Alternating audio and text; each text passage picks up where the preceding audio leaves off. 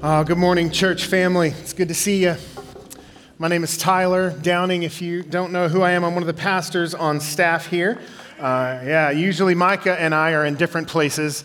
So it's a joy to get to spend time with you today.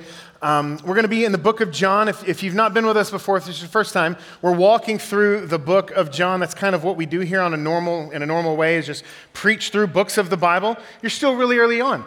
And so we're in John chapter 1. We're going to be in John chapter 1, verse 35. Okay, John chapter 1, verse 35. As you're opening up there, one of the things that John says at the end of his gospel, he says something like, listen, if I was going to write down everything Jesus did, the world couldn't contain the books. And so what we need to understand from that is whatever John does, in fact, include in his gospel is probably worth paying attention to. He's saying, look, I could have written so much more, but I have written this so that you can know that Jesus is the Lamb of God, so that you can have faith, so you can behold, okay? So John is saying, could have written a lot, this is what I wrote. And one of the things we're going to read here in a second is that John repeats himself. He has another, he tells the story of another encounter with John the Baptist saying the phrase, behold the Lamb. And so there's some repetition. And there might be, as you read through the scriptures, or maybe even as I'm preparing to preach, there might be a little something in us that says something like, oh, we talked about that last week, so we can move on. We can, we heard that, we know what that phrase means, we're good. We did everything we could do with that, we're going to move on from it. But if John is saying I could have written so much more, and he writes this phrase again and again, we should probably pay attention to it. Repetition is significant in the scriptures. It means to us, hey, pay attention. So John chapter 1, verse 35. We're going to read through 42. Here we go. The next day again, John was standing with two of his disciples, and he looked at Jesus as he walked by, and he said, behold the Lamb of God. And the two disciples heard him say this, and they followed Jesus. And Jesus turned and saw them following and said to them, what are you seeking? And they said to him, Rabbi, which means teacher, where are you staying? And he said to them, come and you'll see. So they came, and they saw where he was staying, and they stayed with him that day, for it was about the 10th hour. One of the two who heard John speak and followed Jesus was Andrew, Simon Peter's brother. He first found his own brother Simon and said to him, we have found the Messiah, which means Christ. And he brought him to Jesus. Jesus looked at him and said, you are Simon, the son of John. You shall be called Cephas, which means Peter. This is the text for today. And this text is recounting to us just a single day in the life of John. So John the Baptist, all of this happens in just a single day. And on this day, you're going to see the lives of three men be changed forever. I'm wondering if you have a day like that. We heard about a day like that from our folks who were just recently baptized, this day that marks them for the rest of their lives. So here's a few things. Here's what we heard. Aaron said he'd claimed Christ early on, but he recognized that you can claim Christ all day long, but if he's not changing you, it's not real. And so in 2021 at Gospel City, he submitted his life to God, and he gave us this phrase. He said, now I have peace, knowing God is in control. That makes no sense to the world. I have peace when I'm in control. When I've got everything just the way I want it, and people are driving at the speed I want them to drive, and my kids are obeying like I want them to obey, and all this is I've got some peace. That's not what he said. I got peace knowing God is in control. Oh man, that's good news. His wife Brianna tried to check out during an invitation by Trent a couple years ago. Okay, I'm not listening. I've heard this. Not for me. And the Holy Spirit wouldn't let her. And he drew her to himself, and she submitted her life to Christ that day. Sam grew up, did some Catholic Mass early on, but it was at VBS in Pennsylvania, a work VBS. Our VBS, maybe we need to step it up a little bit. That he found the Lord, that the Lord interacted with him. Nicole, it was at a youth group winter retreat. Grant lived his life claiming Christ again. We hear that story frequently, right? Finally, a year ago, he said, I became a real one. I think that might be true for some of us. We've gone to church and claimed Christ, and have yet to become a real one? Do you have a day like these guys? Z released control in the middle of the woods in Niles. Stories are all so different, but the gospel is the same. And there's the other thing. Some of these folks grew up in church and it was like, I thought I was saved, and then I recognized that I wasn't, so I got saved. And then you had other folks that was like, I've done some stuff I'm not proud of. Different stories, right? Different life experiences prior to Christ. But we all need Jesus. And we all need all of Jesus, and we all need Jesus equally. It's not like for some of us who grew up in church, like I had it kind of mostly figured out and he kind of added the last 20%. No, apart from Christ, you're dead. You're dead in your trespasses and sins, is what the scriptures say. You're alienated from a life of God, ignorant of him because of the opposition and the hardness of your heart. You're dead, all of us. But the ground at the foot of the cross is level. My small group said that last week. I don't remember where I heard that or what was going on, but that ministered to my soul. It was in the middle of small group. The ground at the foot of the cross is level. We all equally need Jesus, no matter our prior experiences. And in Jesus, we have so much in common and can be unified. Different life experiences before that. But in Christ, through the Holy Spirit, can be unified as a family. That's some good news. Okay, so those are some stories that we heard, some days that marked these recent baptizees. It marked their life. And I'm wondering if you have a day like that. Maybe for you, you would say, a big day for me was my child's birth or my wedding day or graduation day, or maybe the first day you got like a real job. These days that kind of change the course of your life, those are impactful days. Those are major days. But there's a different kind of day we're going to read about, and there's a different kind of day I want to make sure is in your life. For me, it was also a VBS. It was not a work VBS. It was a play VBS, I guess you would say. And I was 8 years old. And the structure of the VBS day was initial song like morning worship time, and then we would go and hear a teaching lesson type thing, and then right after that was snacks and recreation. And every day they would say, if you want to hang back and chat about any of this, we'd love to talk with you. If not, you can go out and get snacks and play. So there was a little bit of motivation to go out and get snacks and play every day.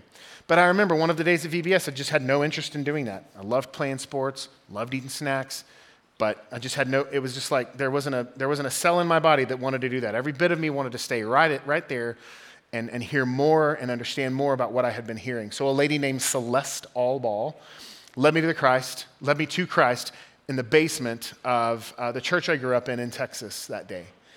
And for about the next 8 years, I believe was saved, but I needed to go to core class a little bit more because I had some theology work that needed to be done in my head and my heart. So for the next 8 years, what I believe functionally is something like, I believe that the gift of salvation is free, and there's nothing I could do to earn it, which is true.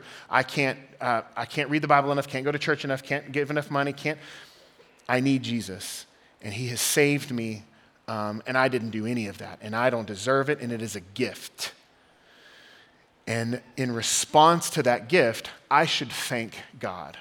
And the way I can thank God is by doing a bunch of stuff that looks boring, like going to church and reading my Bible, and not doing a bunch of stuff that looks fun. But it's okay. I get that I should do that. I want to say thank you, God, and so I'll obey your commands because I should thank you with my life.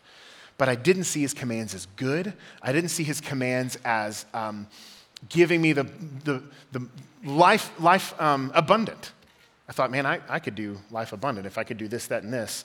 And he's saying, no, you live like I'm asking you to live, and you'll have life abundantly. And I've learned that that's true.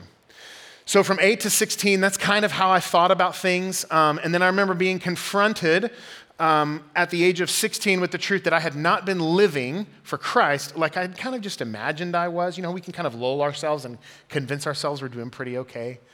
And then I got confronted with the fact that I was not doing well.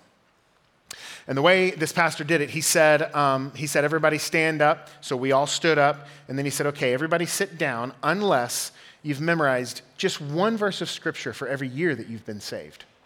So I kind of did the math quick in my head. I've been saved 8 years, and I couldn't think 8 verses in my head. I couldn't think of 8 verses. Just a verse a year, that's nothing. It's nothing. And I didn't have it, so I sat down, as did most everybody else. It was like a Tuesday morning at camp. And I remember after that session, I was just kind of in a daze for the rest of what he taught. I don't remember anything else the man said. But I remember just thinking, if I really say that I'm a Christ follower, there's nothing in my life that shows it. There's very little in my life that shows it, maybe. And so I was confronted with it, and it felt like I'd been slapped in the face Tuesday morning at youth camp. And I remember just like walking to lunch that day in a stupor, just like thinking about my life, thinking about my position with Christ and those kinds of things, and just recognizing, man, if I claim Christ, which I do, I want to pursue him.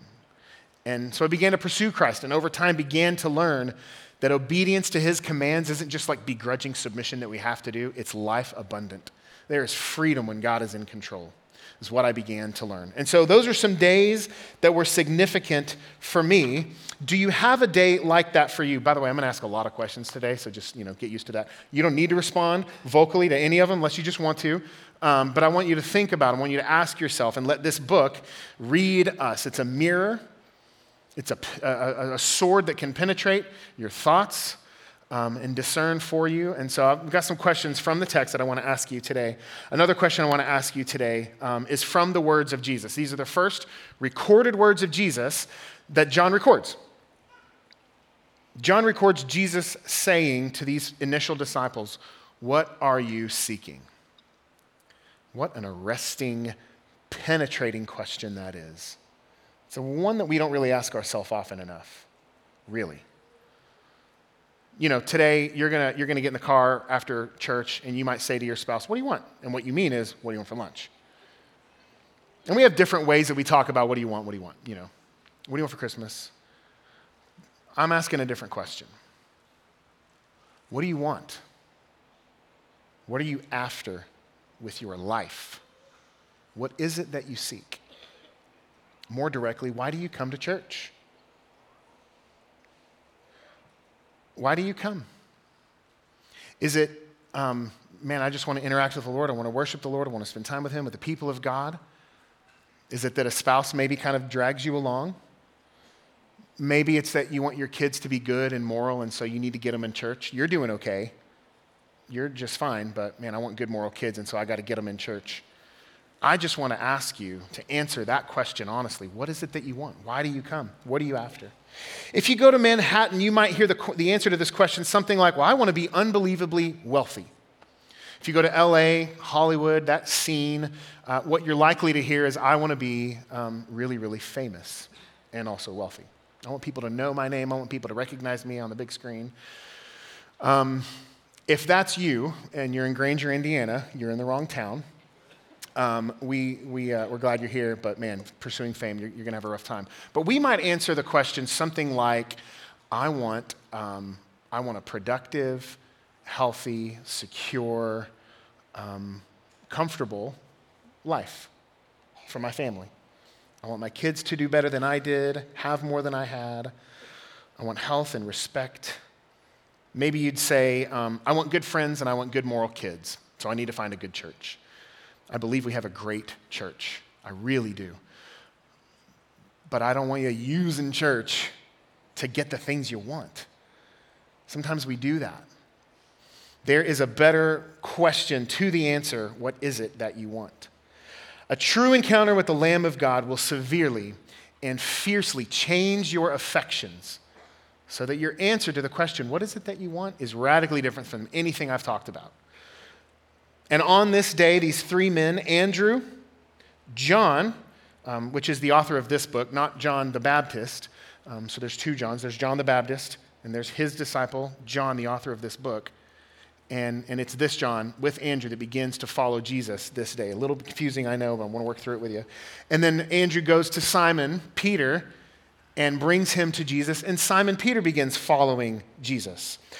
So these early disciples had some things that marked them, that made them stand out and live differently from the rest of the world, that made them say things like, I had all the peace in the world because I knew God is in control. So what is it that marks these guys? And then I want to ask us, does it mark us as well? Disciple, follower of Christ. Do the things that mark these early disciples, do they mark you? So, mark of a disciple, number one, I want you asking, is this true of me? Disciples follow Jesus immediately.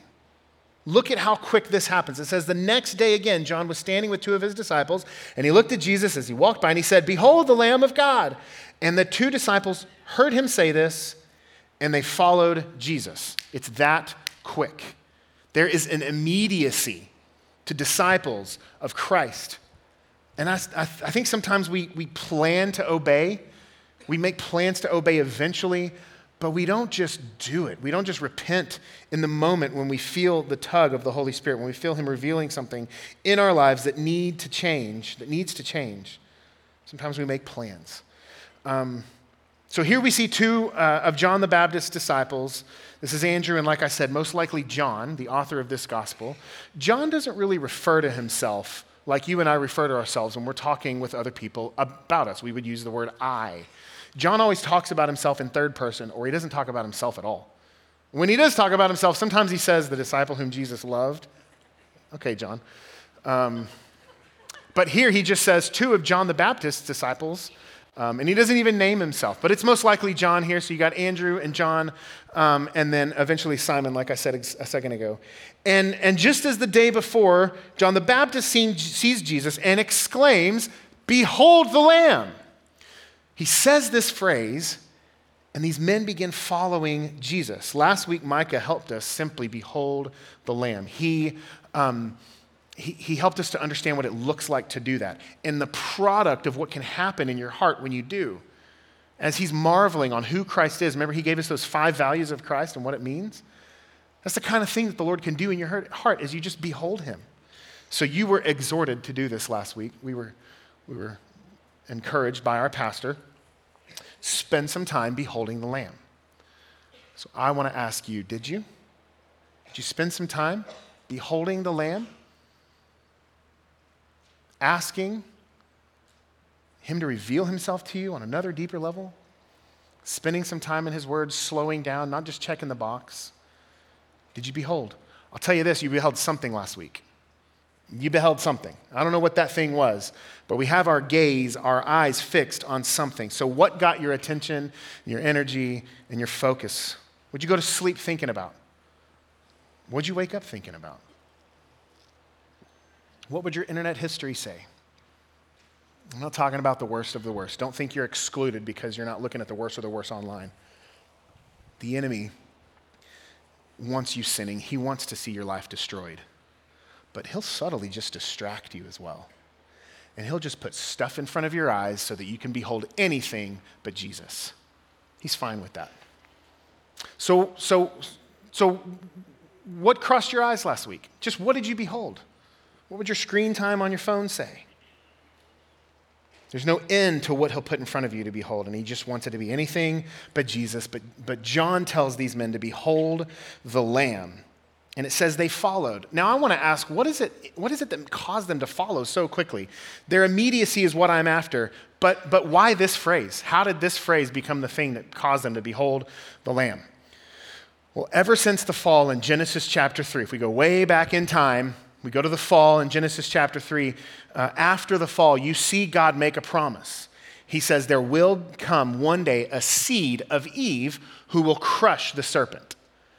And so the Old Testament has been asking the question, where is this seed of Eve? Where is this lamb? Where's the lamb? Is what the Old Testament is asking. And so after Adam and Eve fall, maybe we think it's Cain or Abel. We quickly learn it's not Abel. He offered a sacrifice to the Lord and it was pleasing, so maybe it's him, except that his brother kills him. And we know it's not Cain because he just murdered his brother. And so it's not them. And so we move forward in Scripture a little bit and we get to Noah, who found favor in the eyes of God, and he alone with his family is saved on the ark. Everybody else is washed away and you just got Noah and his family left. It's Noah. He's the seed of Eve. He's the lamb. And then he gets off the boat, plants a vineyard, grows some grapes, waits, lets them ferment, and gets blackout drunk in a really embarrassing portion of Scripture. So it's not Moses. So it's not Noah. So we fast forward a little bit. We get to a guy named Moses, and Moses is used by God. He rescues the Israelites from Egypt, from Pharaoh. 10 plagues go through, the last one, and so they're like, okay, you're leaving. Get out of here. And so they leave. And they cross over the Red Sea, and they're in the desert. And Moses has rescued, and he meets with the Lord on the mountaintop and comes down with the Ten Commandments. I mean, this has got to be the guy. But if you fast forward long enough, you'll see Moses lack faith at a place called the waters of Meribah. See, there's not much water in the desert. I don't know if you knew that. But there's not. And so the Lord would provide manna for them to eat and water from a rock. And there was a time in which the Lord commanded Moses to strike the rock with his staff. So he did, tap, tap, and water comes out. And then later on, they're thirsty again. And God this time says to Moses, don't tap it with a stick. Just speak to it. That's all you got to do. Talk to the rock. And Moses goes, well, talk to the rock, but the stick worked last time. I think if I touch it with the stick, it's going to work. This stick is where the power is. So bang, bang, water comes out of the rock. And God says to Moses, you've lacked faith. The power is not in the stick. The power is in me. And I'm going to give your people water to drink, but you're faithless right now. And Moses doesn't get to see the promised land because of his lack of faith. So it's not Moses. Then we get to a guy named David, king of Israel, the anointed king of Israel. Samuel, the prophet, comes to Jesse and says, Jesse, I'm supposed to anoint one of your sons. And Jesse lines up his sons. And Samuel goes, these guys look like kings. They talk like kings. They're tall, dark, and handsome. They got the king look. The Lord is not after that look. The Lord is after the heart. Do you have any other sons? Yeah, I got this one guy. Brings David. Samuel says, this is him. Anoints David as king. It's David. David is the lamb. And then we keep reading, and he has his moment with Bathsheba. And the scriptures record he takes her. There's no evidence that Bathsheba was a willing participant in what happened. We don't really know. Takes Bathsheba as his wife, gets her pregnant, and kills her husband to try to hide his sin. So it's not David. And then we get to the prophets, we get to Daniel, and we see these references to an anointed one, reference to the lamb, the sacrificial lamb who will come one day. And then there's 400 years of silence. You get to Malachi, and between Malachi and Matthew, Malachi and the Gospels, 400 years of nothing. And the lamb has not come. And then we get to a barn on the outskirts of a no-name town and a manger to the person of Jesus. And then John the Baptist says, behold, the Lamb has come. This one that we've been waiting on, he's here. And in that statement, these guys understand what John the Baptist is saying, and they begin to follow Jesus immediately. Sometimes when we hear preaching, we read our Bibles or something, it's clear the Lord is confronting something within us that needs to change. Sometimes we're not doing something that we should start doing, or sometimes we're doing something that we need to stop. And so we'll make plans, and we consider what it would be like to obey. Are there areas in your life in which you've considered what it would look like to obey Jesus, but haven't actually obeyed? Let me invite you to behold the Lamb. And the thing that you're chasing, let it just become laughably meaningless in light of Christ. Meditate on Jesus, that he would become so beautiful, so precious, so powerful, that like a focused camera, he's the only thing in focus, and everything else is just out of focus. And it doesn't steal your affection. And bring yourself in total submission to him. Disciples follow Jesus immediately. Is that true for you? Is there any area of your life that you need to bring into submission to the Lord? Don't wait. Don't wait. Number 2, mark of a disciple. Disciples abide with Jesus to learn from Jesus. Okay, so verse 38, Jesus turned and saw them following and said to them, what are you seeking? And they said to him, Rabbi, which means teacher, where are you staying? What are you seeking? Oftentimes, people ask questions of Jesus, and he's the one that responds with a question. Right now, the tables are kind of turned. These guys respond to Jesus with a question, which I just love. And what their question reveals is their heart. He says, what are you seeking? They say, where are you staying? But like I said before, this question is one that we should ask ourselves often. What are you seeking? Some people follow Jesus because they've heard that he can provide comfort and joy and security and blessing and hope and healing and heaven. And it's absolutely true, yes. But some of us are actually after these things, and we're just kind of happy to follow Jesus to get them. And I think that's what Jesus is after with these guys. What is it that you're seeking? In another passage, I think it's Luke 14, there's a big crowd following Jesus, and he turns around and he says a pretty harsh couple of sentences. He says, you want to follow me and be my disciple? You got to take up your cross, deny yourself. He's after followers who want to follow him because he's Jesus. Sometimes we'll evangelize like this. You'll tell somebody about Jesus, and you might say something like, you got to follow Jesus. He will give you peace, and he will give you security, and he will bless you, and he will give you eternity in heaven. And those are all true. Again, they're all true. It's just that Jesus is kind of the pathway, and the goal is this other thing. And I don't want that to be true for us, Gospel City, but it might be even worse than that. Sometimes we just kind of do business with Jesus almost in a way that detours around actually having to deal with him. We just want the thing. Or we'll do minimal transactional business with Jesus to keep the health flowing, to keep the peace flowing, the security and provision flowing. It's just kind of a transaction. And if things go south, you pray more until they're good again, and then you back off. I want us to seek Jesus because we get Jesus. You got 168 hours in your week. And I'm just kind of wondering how you spend them. We're here together for this hour, hour and a half, and then the other 167, how does it look?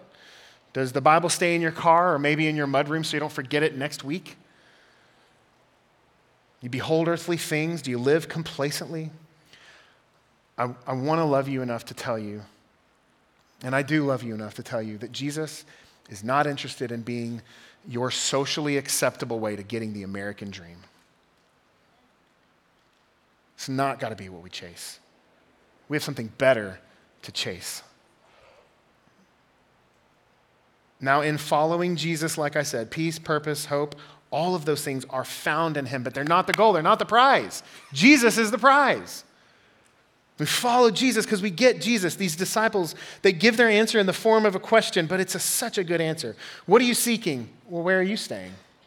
And that word stay, if you read through the rest of it, you'll say stay like 3 or 4 more times. It means abide. It's the same word. What are you seeking? Where are you abiding? We want to abide with you. We just want to hang out with you. Oh, what a beautiful answer. We want to follow you, Rabbi, learn from you, teach us to be like you. And the way they ask this question is almost like they're planning to schedule a meeting at some point in the future. Where are you staying is kind of like, hey, I'd love to come around at some point whenever you're ready for us. But Jesus' answer is so beautiful. They immediately follow him. And then when he asks them this question and their response is, where are you staying? His answer is, come and see right now. Not, I'm over there at the thing, at the, the hotel. Come by tomorrow. No. Come and see right now. And that's Jesus' invitation to us. Come and see, don't wait. And what do we know about the kinds of places where Jesus abides? Where does he spend his time? Where does he sleep at night? In Luke 9, he tells some disciples who had plans to follow Jesus, they just had some stuff to take care of first. He tells these guys, foxes have holes to sleep in. Birds of the air have nests to sleep in. The Son of Man has no place to lay his head. That's where Jesus abides. And these guys, they just say, where are you staying? We want to be with you. Because they understood that it was better to be with Jesus, wherever Jesus might be. They just wanted to be with him. So they heard John the Baptist tell them, behold the Lamb, and they do behold, and they do follow, and now Jesus himself says, come and see. And that's what these baptizees said today. They didn't say it in those exact words, but they said, I have beheld the Lamb, and I've been changed. Come and see. Come and take part. A lot of times what happens when we baptize people is somebody will call me next week, or they'll email me and they'll say, man, I thought I was following Jesus, and then I heard that story, and I realized that's me, except I haven't made this decision to submit my life to God yet. And the Lord will use these folks and their preaching and their testimony to draw some of you. That's an awesome thing. That's what preaching is. It's behold the Lamb. Micah or me or Mitch next week or somebody else gets up here, and that's basically what we're doing. We're saying, behold the Lamb. Come and see. That's what preaching is. Sometimes you just want to shake you out of complacency. I find myself complacent sometimes. I just want to shake you. Man, I want more for you. Come, Lord. Give us more, Lord. I got that text last week. That's how your elders and pastors are praying for you. Come, Lord, more, Lord. Oh, we want more than we can see. God, give it, bring it, do a thing amongst us. And I need that prayer in my own life. Like I said, I get complacent, I get lazy, I get unfocused, I get undisciplined. And I start beholding the stupid trinkets that this world can offer up. I think they'll do something for me that they won't. I need this exhortation. Maybe you do too. John records the time here. Did you see that? It says they stayed with him that day, for it was about the 10th hour. If you have a different translation, it might say 4 o'clock in the afternoon. They counted time differently. So yeah, it's like 4 o'clock. John is aware of what time it is because this moment is significant for him. It would mark him for the rest of his life. And I think we all have moments like that. You probably have a moment right now that you can flash back to in your head. There was one time I got a hard phone call, just kind of some bad news, and I remember I was downtown Chicago in the American Girl doll store. I have 2 daughters. Just if you don't know that about me, you need to know that piece. Downtown American Girl doll store, and I remember on the phone hearing some news and just like walking away and going outside and saying, what does this mean? Had questions, all that kind of stuff. But I can pinpoint that moment. I can almost see the faces of the strangers. You probably have moments like that in your own life that are so clarifying, so life-changing that you remember everything about them. And that's this moment for John. He was changed from here on out, and he hadn't forgotten. So he marks the time. Now, another thing about the time. If you're just writing like some fan fiction about this guy named Jesus that kind of like had some influence for a season when you happen to be around at the same time, I don't think you're including this level of detail. If this is just a fable or a story to prove a point, help you be more moral, you don't include this kind of detail. This is no myth. This is a historical, accurate, theological account of what had happened as John was witnessing these things. So you can trust this book, okay? So I think that's significant. So just going back to the question, what is it that you want? Are you using Jesus to get the things that you really want in life? Or is what you want Jesus? Just to be with him, just to be changed by him.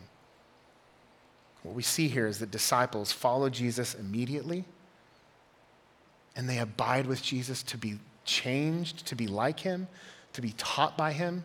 They just want to be with him. Thirdly, mark of a disciple, number 3, disciples go and proclaim Jesus. If you have beheld Jesus and he's become beautiful and powerful to you, it does something to your affections. And it did something to Andrew here. All he wanted to do after this moment was go and proclaim. Let's read verse 40. It says, one of the 2 who heard John speak and followed Jesus was Andrew, Simon Peter's brother. He first found his own brother Simon and said to him, we have found the Messiah, which means Christ. And he brought him to Jesus. Andrew had his affections changed. None of these guys woke up this morning thinking they were going to end their life, having their lives changed and now following this man for the rest of their lives. Andrew wakes up, hears behold the Lamb, begins to follow Jesus, has his affections changed, and then begins to live differently based on what was happening. He goes to proclaim. And proclaiming the gospel is the mark of someone who has been confronted and emboldened by what Thomas Chalmers calls the explosive power of a new affection. Love that phrase. This guy Andrew isn't a really big deal. He's mentioned like 3 times in the book of John. You know he's not a big deal because when John writes about Andrew, he references him in relationship to Simon Peter. He says, Andrew, Peter's brother, does this thing. It was Andrew that brought Peter to Jesus, not the other way around. But John has to reference Andrew in light of what we know about Simon Peter. It's kind of backwards to me. I've been here 10 years now, and when I first got here, My children were referred to as Pastor Tyler Downing's kids, Pastor Tyler's daughters. The longer I'm here and the more they grow up, you know what's happening? Oh, you're Claire's dad. Oh, you're Audrey's dad. I kind of love it, but I feel you, Andrew. I get what you're feeling in this moment.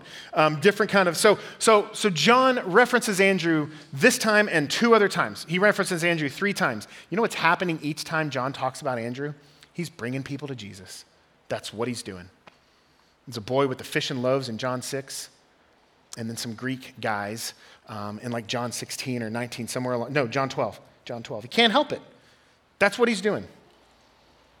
And I think Andrew would be okay not being the star of the show. He's just kind of in the background, but when you see him pop in, that's what he's doing. He's bringing people to Jesus. Just like Debbie brought Z, wouldn't let him go. The Lord can use us in that way. And that's what Andrew's doing. He can't help it. Sometimes we're so quick to give opinions on various news events. Or we're so quick to tell somebody about the new restaurant or the new movie. We spread the good news of those kinds of things really, really easily. Are you quick to proclaim the gospel? Is it in your head?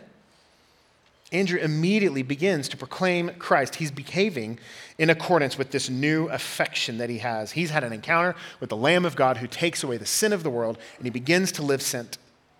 And notice what he says. He says, we have found the Messiah, which means Christ. I think we've grown too familiar with this word. We use Christ almost as if it's like Jesus' last name. It means Jesus, the Christ, Jesus, the Messiah, or the anointed one is what those words mean. Jesus, the anointed one. That's what Simon hears. That's what Andrew says. Hey, we have found this anointed one. Another reference from the Old Testament that Simon Peter would have understood. He doesn't go to him and say, hey, we found a really good teacher. They called him rabbi earlier. If that's all he was, that's what he would have said.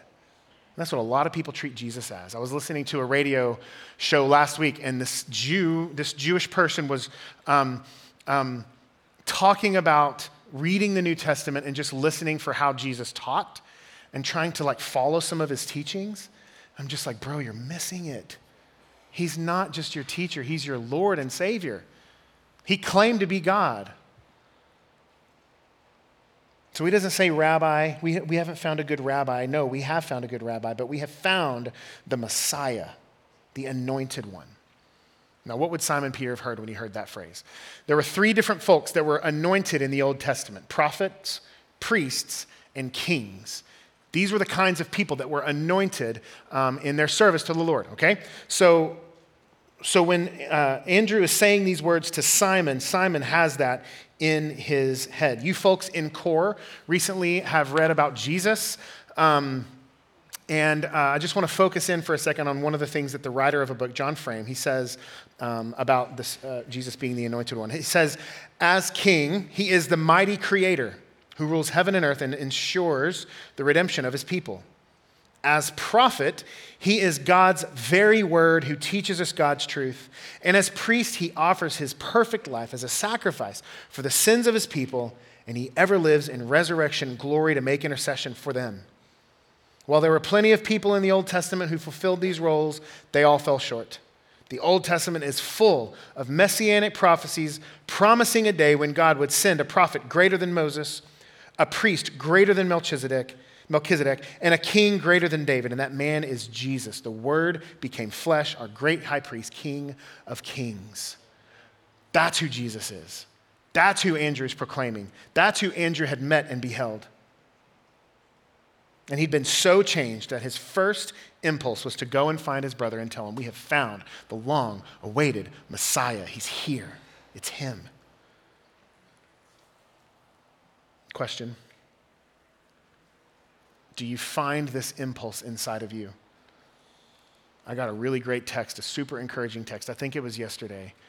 Just asking about some various gospel tracts. Can is there some kind of booklet that we use that helps us engage with people with the gospel? I want there to be within us, Gospel City, if you have beheld the Lamb, there should be something inside of you that wants others to know what you know. If you love Jesus and you love people and you know they don't know him, and you do and you've seen, There should be this thing within you, this burn, this desire to talk about him to people that don't know him, or even if you don't know if they know him, just to talk about him. Does it permeate your thoughts when you interact with people? Does your heart burn with a desire that others would come and see and behold? Or have you been saved too long? That's a phrase a preacher in seminary gave me years ago. He said, don't you ever get saved too long, where the gospel's just become kind of stale and old news, and you take it for granted. No. We meditate. We don't grow past it. We celebrate it. We marvel at this Jesus who takes away sin, and we let it motivate us to go and find and tell and invite others to come and see. I'm reading this book called The Dynamic Heart.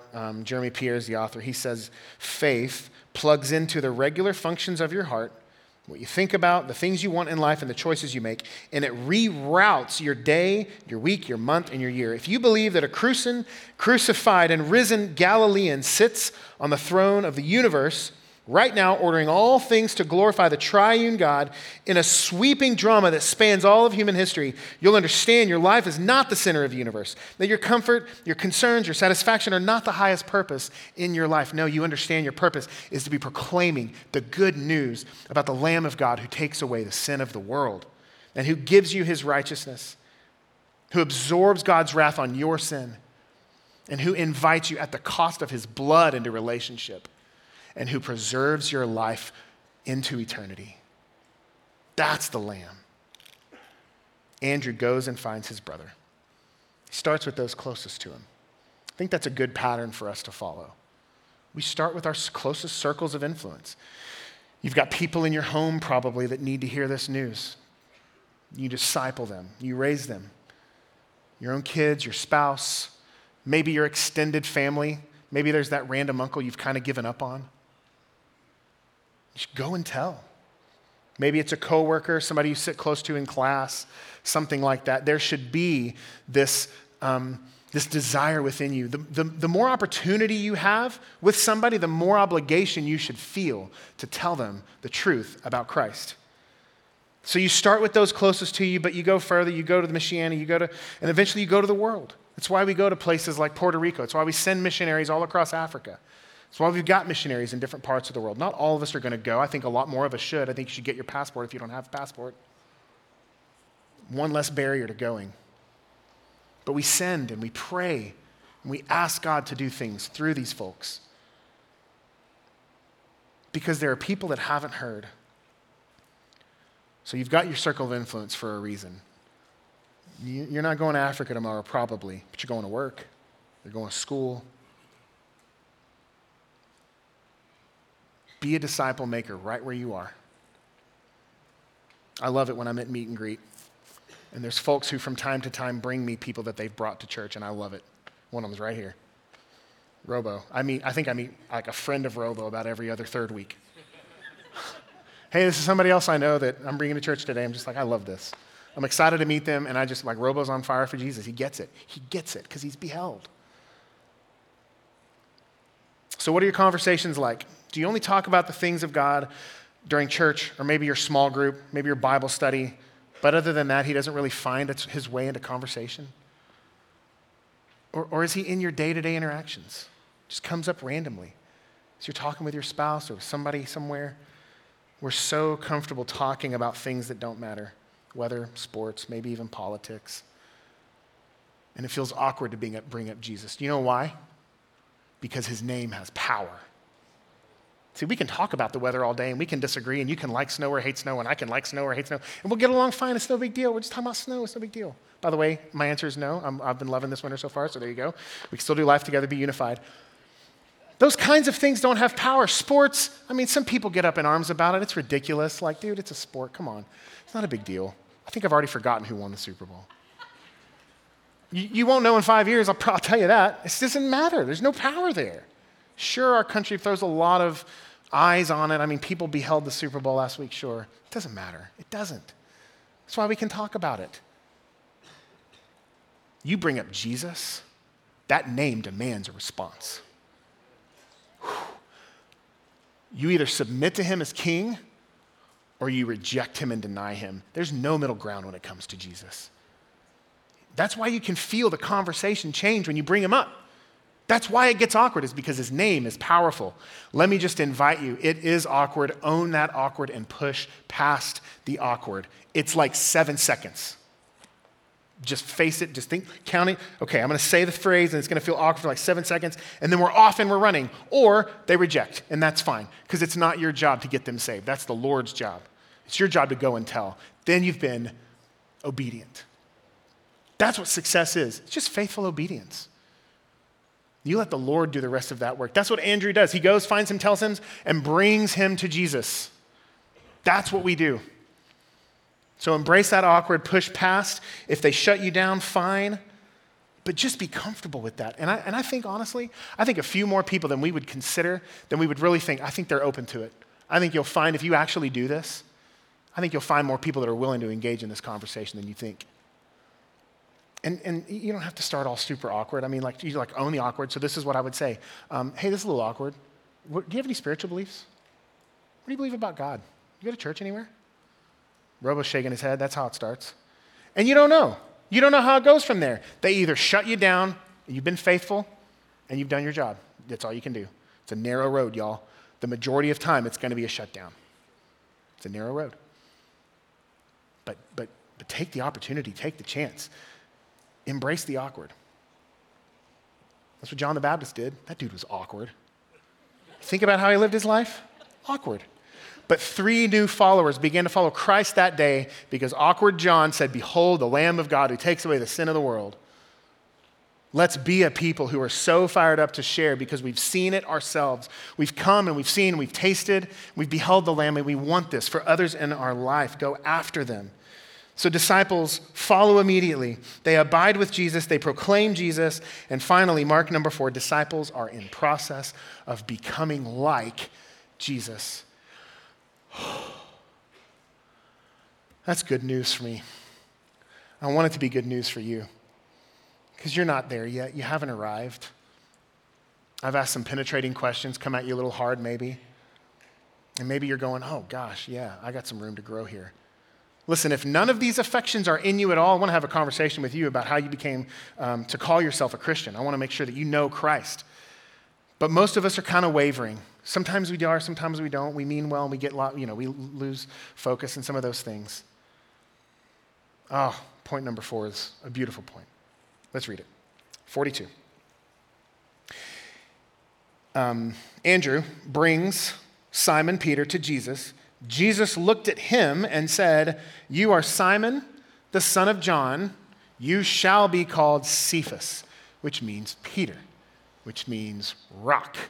That's what the name that Jesus had given him means. It means rock. But Peter ain't no rock.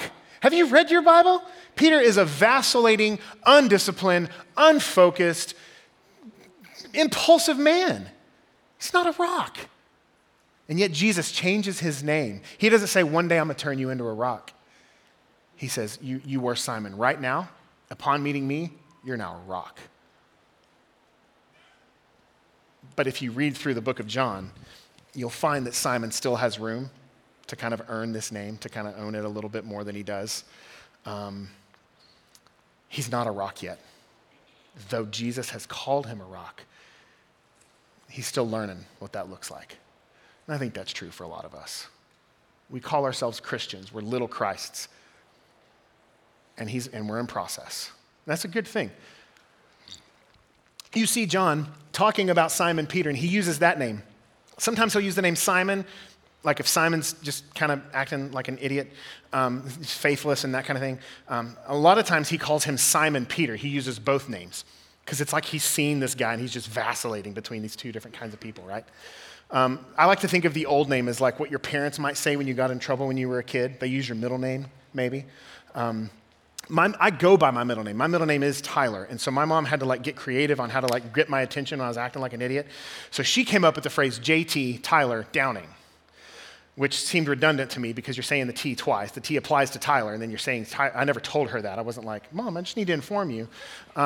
This didn't quite make sense semantically. No, I just let it ride because I'm in trouble. And I wonder if that's like when John refers to him as Simon, if you should read Simon and go, "Oh no, oh crud, what's he about to do? Oh man, he's missing it." Because he does. Jesus calls him a rock, and he's got to learn to live in it. He's got to learn to own that name, to act like somebody who is, in fact, a rock. And that's the kind of thing that Jesus can do. As we spend time with him, as we behold him, we become like him. You become like what you behold. You become like what you behold. Christian, little Christ, that's what that word means. You have a new identity. And as you behold him, Jesus will make you into the kind of person that bears that name. You're in process. Keep going, keep beholding, keep repenting, keep submitting. Later in Acts 2, you'll see not Simon Peter, you see Peter. The first sermon preached. So the Holy Spirit falls at Pentecost. Everybody's speaking in different languages that everybody can understand, but that's weird because these guys didn't speak that language before. And they're perplexed and they're confused. One guy's like, I just think they're drunk. I don't know what's going on with them. And it's Peter who stands up and he says, they're not drunk. Let me tell you what's going on. And then he begins to preach.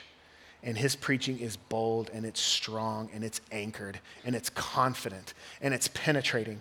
And you can tell he doesn't give a rip about what these people say to him because he says phrases like this, Jesus whom you crucified. He preaches boldly and there's a response. It says they were cut to the heart by Peter's preaching. Peter had learned what it looks like to be the rock. He began preaching like a man who knew his name. So, 4 marks. Are you marked by these kinds of things? Do you follow Jesus immediately or do you have plans to someday? Do you want to abide with Jesus because you get Jesus? Do you want to proclaim him to others? And then, are you being changed by him as you submit? As you behold, becoming like him. This is what discipleship is. And we don't do it alone. That's why we have each other. We exhort each other, we strengthen each other, we spur each other on, we call each other to be these kinds of people. And in small group, when we fail, somebody should be calling us out on it. It's a wonderful thing. So what is it that you want, Gospel City? I want the answer in my life. I want the answer in our church to just simply be, we want Jesus. May it be true. Let's pray. Father, I want to confess that in the course of my week, I don't behold you. I behold other stuff, just the meaningless, stupid trinkets of the world that don't offer life abundant, though they seem appealing. I want to confess that there are other things I fix my gaze on that's not you.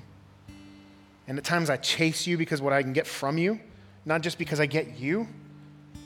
God, Father, help us behold the Lamb. Help us behold Jesus because we get Jesus. And may we be changed into the kind of people who go and tell and bring others.